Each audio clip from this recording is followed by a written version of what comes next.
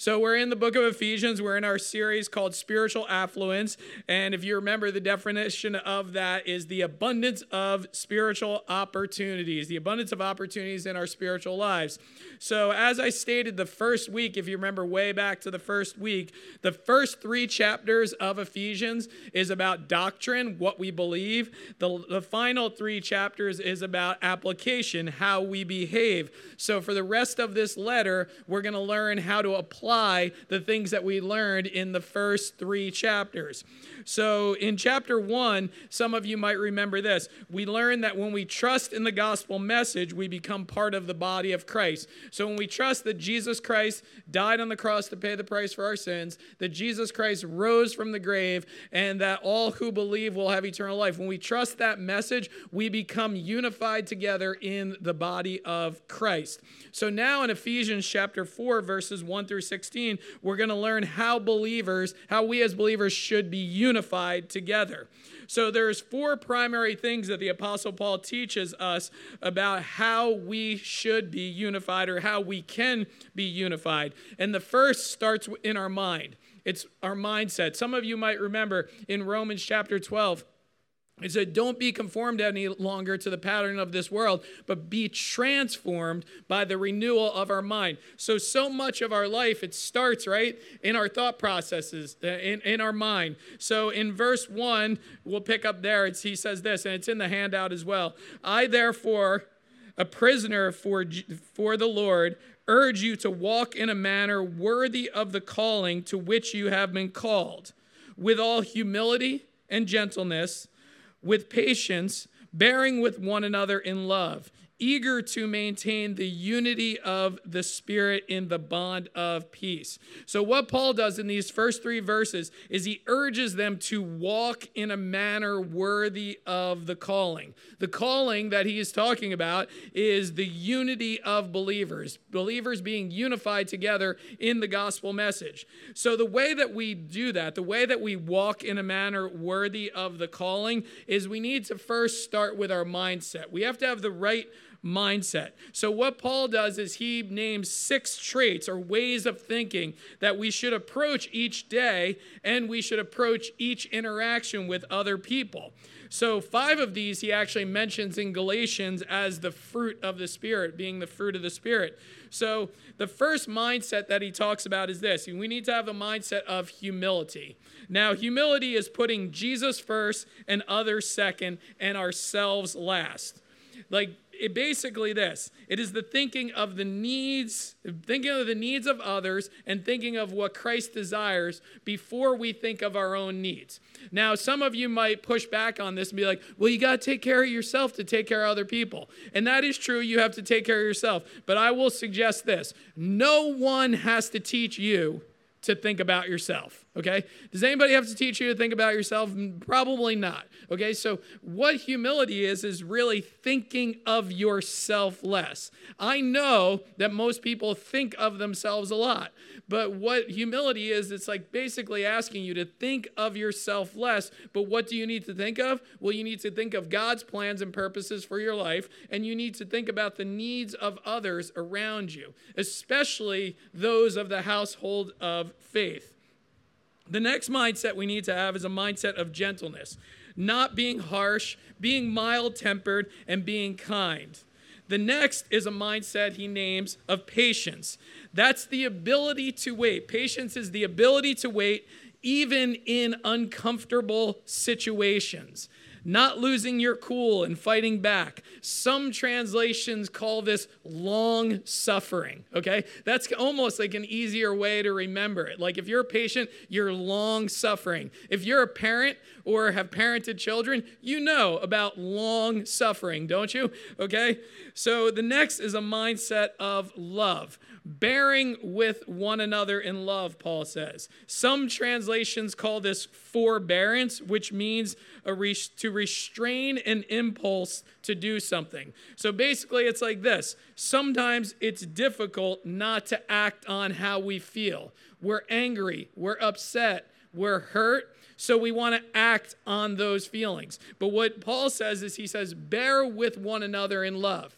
People will hurt you. People will upset you. People will make you angry. And he's saying, when this happens, you need to think about what is the loving thing to do in this situation. What is the easy thing to do is respond to your feelings and lash out. The difficult thing to do is say, you know what? How can I love this person? Especially when you think about this. If you're hurt or offended by somebody, think about that person for a second. We always taught our kids, we always said this, hurt people, right? Hurt people, hurt people. If somebody's hurting, their natural inclination is to hurt other people. So maybe God put you in that person's life to actually be the kind, compassionate, loving person that doesn't respond like everybody else responds to them, giving them what they think they deserve or lashing back at them and giving them a taste of their own medicine. The next is a mindset of eagerness to maintain unity, Paul says. So most of the time we're eager to do a few things, right? We're eager to prove our point. We're eager to get our own way. But Paul is saying our mindset should be eager to seek unity, which may mean this. We might not be able to prove our point. We might not get our own way. But Paul is saying, well, that doesn't matter. Be eager to be unified, to agree with your fellow believers and be unified under the purpose that I've given you. And finally, a mindset of peace. We need to ask ourselves, will my actions bring peace to this situation? Will my actions bring peace to this situation? Think about this for a minute. I know Chris prayed for this as well. This week we have an election week, right? We have an election week. People are already saying things like this. If it doesn't go my way, I'm leaving the country. Or they'll say things like, you know what? We're gonna freak out over this. Authorities are already planning that people will riot based upon what the outcome might be. I'm like, really? Are you kidding me? How about this? No matter what happens, I'm going to be an agent of peace. You know what? That's the Christian perspective. No matter what happens, we as believers need to be an agent of peace. You know the reason why we need to be an agent of peace? Because no matter what happens, one thing that you and I both know will never change. Jesus is still the Savior, right? Jesus is still Lord of all. Jesus is still the God of this universe, and Jesus still provides us with salvation. No matter what happens on this earth, that's never going to change. So if we do not have a mindset that includes these 6 traits, it's going to be hard for us to be unified together. And if it's hard for us to be unified together, here's what's going to happen. If we don't have unity among believers, we're not going to be able to achieve what God desires us to achieve in this community. As believers, we're not going to be able to achieve those things unless we're unified together. So Paul doesn't now just say we have to have this mindset. He gives us reasons why we have to have this mindset. So every day when you wake up, you have to have this mindset of unity with these 6 traits. But then he's saying, you know what? Here's the reason why you need to have this mindset of unity. So in the next 2 verses, Paul gives us the second point, which is this. You have to understand the reason for unity. So in verse 4, he goes on and says this. There is one body and one spirit, just as you were called to one hope that belongs to your call. One Lord, one faith, one baptism, one God and Father of all, who is over all and through all and in all. So I want to break this down very quickly. One body, that is the body of Christ. That is all of us unified under Christ. He is the head and we are the body, and that is the church. One Spirit, that is the Holy Spirit, indwells all believers. You and I, when we trusted in Christ, all received the same Holy Spirit that unifies us all together. One calling, that's the call of the believer to bring the message of the gospel to others and be unified with one another so we can bring that message. One Lord, Jesus is the only Lord. You might hear our culture say things like, Jesus is one of many ways. Nope. Jesus is the only way, okay? There is one Lord, and his name is Jesus. One faith, that is salvation through Jesus alone. Through Jesus alone. That's what Acts says, Acts 4:12. One baptism. This is probably a reference to the baptism of the Holy Spirit when a person believes. Not talking about the physical act of baptism that we celebrate when someone believes in Christ. That's a symbolic thing to show other people that they believe in Christ. This one baptism is the baptism of the Holy Spirit, which all believers receive when they receive Christ as their Savior. And then one God and Father. We all have the same Father in heaven. Do you know that's why Jesus, when he says, this then is how you should pray, he says, our Father, right? Collectively, our, not just my Father. He's not just my God. He's our Father. He's our God. We're unified in him. So Paul lists all this because he wants to remind us we're unified together under Christ, in Christ. So now that our mindset is for unity and we understand the reason for our unity is God himself, Paul then goes on in this passage and he teaches us the structure and the plan that is unified in order to accomplish the will of God here on this earth. So now he's going to give us a structure and a plan. So Paul teaches next this. He says, basically he's saying we need to respect the structure in order to have unity. Respect the structure in order to have unity. Now, I don't know if you realize this, but Jesus had a job to do, and that was to follow the plan of the Father. Do you remember in the Garden of Gethsemane when Jesus prayed and he was sweating blood because he was under extreme stress? Basically, in that prayer, he said, Father, not my will, but your will be done. So basically, we see Jesus Christ had a job to do. Jesus Christ had a calling. His plan from the Father was to come and lay down his life for us. So picking up in verse 7, it says this, but grace was given to each one of us according to the measure of Christ's gift. Therefore it says, when he ascended on high, he led a host of captives and he gave gifts to men. Now it says in parentheses, in saying he ascended, what does it mean that he had also descended into the lower regions, the earth? He who descended is the one who also ascended far above all heavens that he might fill all things. So now what this is speaking about is Jesus had a job to do, and it was to come, descend to the earth, okay? When we celebrate Christmas, right? We celebrate the cute little baby Jesus, right? But realistically, Jesus came to the earth in human flesh. He already existed.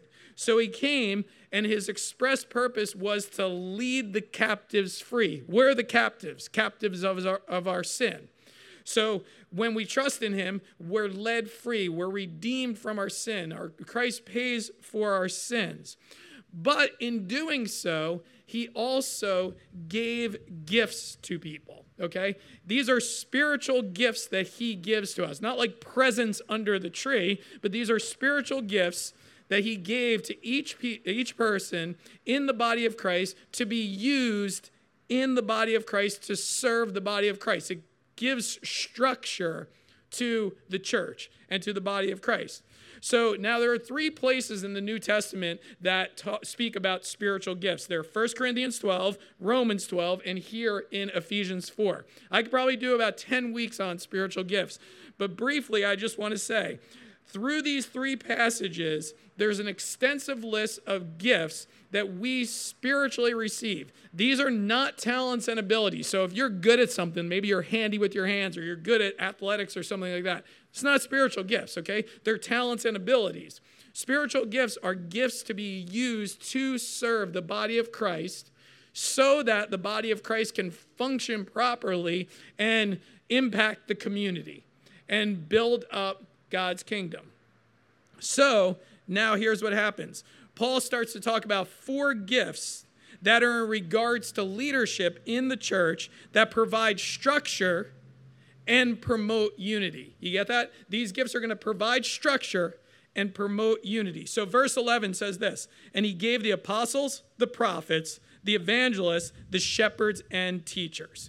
Now, this list has to do with the gifts that guide the church. Now, the first two, and this might be controversial for some of you, it's not for me, and if you need to talk about this with me, you can give me a call or email me or whatnot, but the first two, apostles and prophets, are not in practice today since the New Testament is completed, okay? These were gifts for the foundation of the church during the New Testament time. Remember a few weeks ago I said they couldn't be like, hey, turn to Ephesians 3 and you'll find this verse. Because they didn't have Ephesians 3. They were living Ephesians 3, okay? They were living the New Testament. So the apostles and the prophets were foundational gifts to bring structure to the church. Now, Jesus had many followers, but he only had the 12 apostles. And to define apostle, it is a divinely appointed representative, okay? These apostles were the witnesses of the resurrection. They saw Jesus risen from the dead. That's why the apostle Paul says that he was an apostle unnaturally born, because remember, Jesus came right to him and he was like, yo, okay, here's what's going to happen, Paul. You're doing all of this stuff against me. You're going to do stuff for me, and you're going to suffer for me. Remember that promise that nobody wants? I'm going to show him how much he's going to suffer for me. So the apostles, basically, they were laying the foundation for the church. They were the ones that were inspired by the Holy Spirit to pen the very New Testament that we have.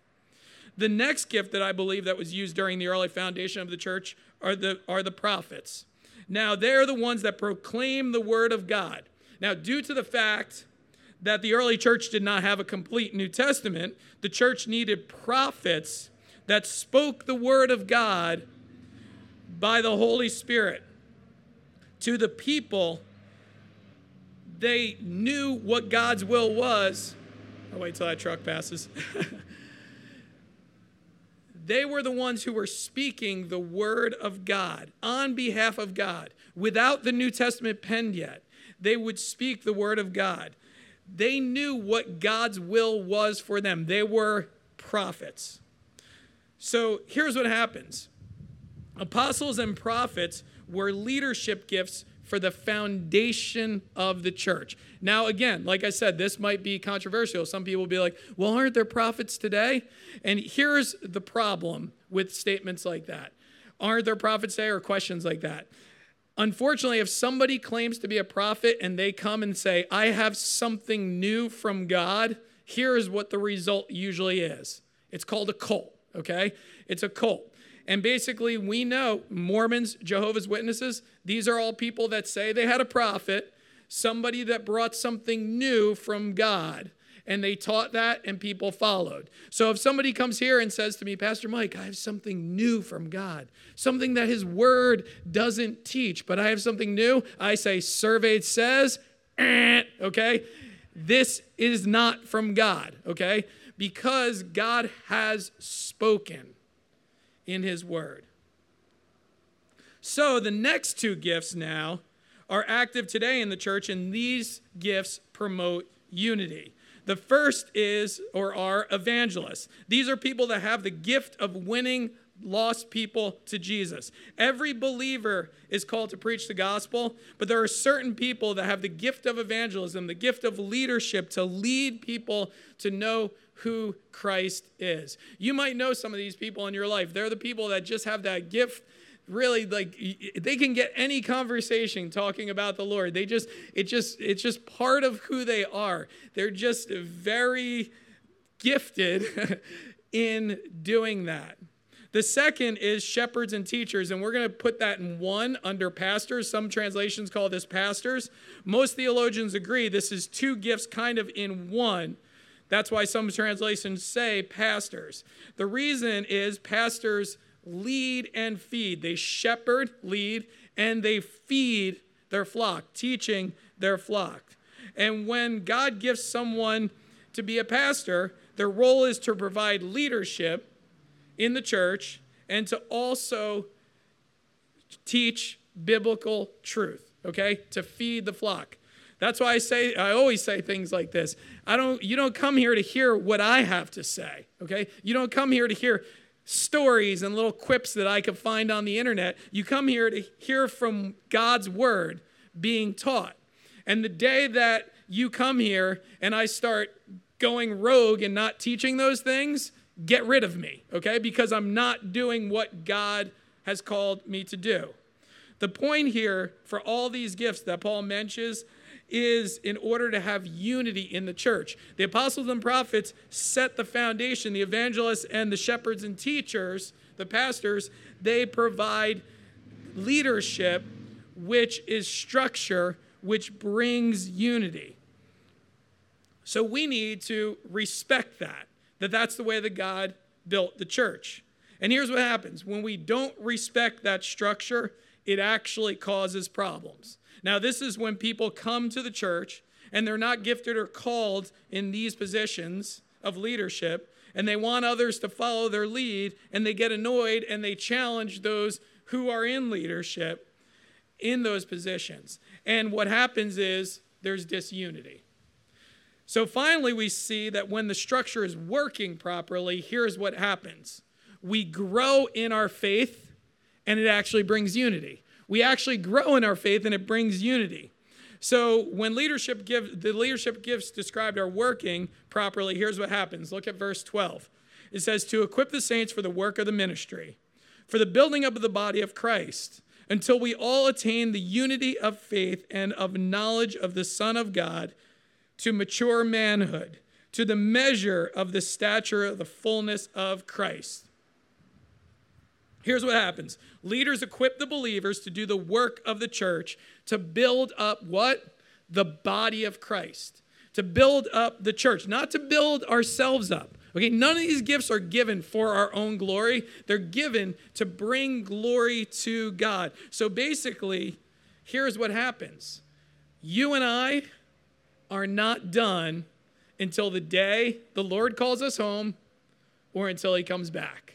You get that? You and I are not done until the day the Lord calls us home or he comes back. That reminds me, and I probably even shared this before, but my youth pastor, Matt Michalak, had a pastor mentor, and his name was Pastor Newton Conan. And I think he died at like 96 or 98 years old. But even till the very last days of his life, he was doing the work of the Lord. And someone got up at his funeral, that lived in his apartment building. Now, Pastor Conan would pray in his apartment. He was half blind and an old man, and he would sit there and pray. And this guy in his apartment building, just for some reason, as he said, just felt led to go knock on Pastor Conan's door. Didn't even know who he was, knocked on his door, and Pastor Conan basically said, come in, I've been waiting for you. Well, he had been praying for the people in his apartment building, and this guy walked in and walked out as a believer in Christ. Till the day this man died, he was doing the work of the Lord. So for us as believers, unified together, till the day we die or till Jesus comes back, we are to be doing the work of the Lord. It's not about us. It's about him and his work. We are part of the body unified together to do the work of the Lord. So leaders equip the believers to do the work of the church, of the Lord. Now, the reason the teaching and equipping happens is this. This is what's happening. This is happening. Teaching and equipping is happening. Paul says in verse 14, so that we may no longer be children tossed to and fro by the waves and carried about by every wind of doctrine, by human cunning, by craftiness in deceitful schemes. Do you know what this is saying? This is saying that church leaders' jobs, my job, is to teach you what the word says so that the culture does not grab hold of you and mess you up. Okay? That's what it's saying. It's saying, so you're not blown all over the place by everything the world has to say. And if the culture messes you up with bad theology and lies to you, here's what happens. We have no unity. Okay? We're disunified. So Paul urges the leaders in the church. He says this. He says, listen, speak the truth in love.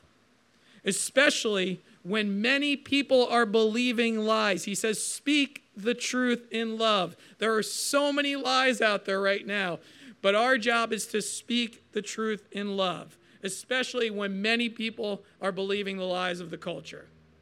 Now, Paul closes by saying this: we are to grow up in every way into him who is the head, into Christ, from whom the body, joined and held together by every joint with which it is equipped, when each part is working properly, it makes the body grow so that it builds itself up in love. So what he's saying is when we work together and use our gifts in the body of Christ to work together, here's what happens.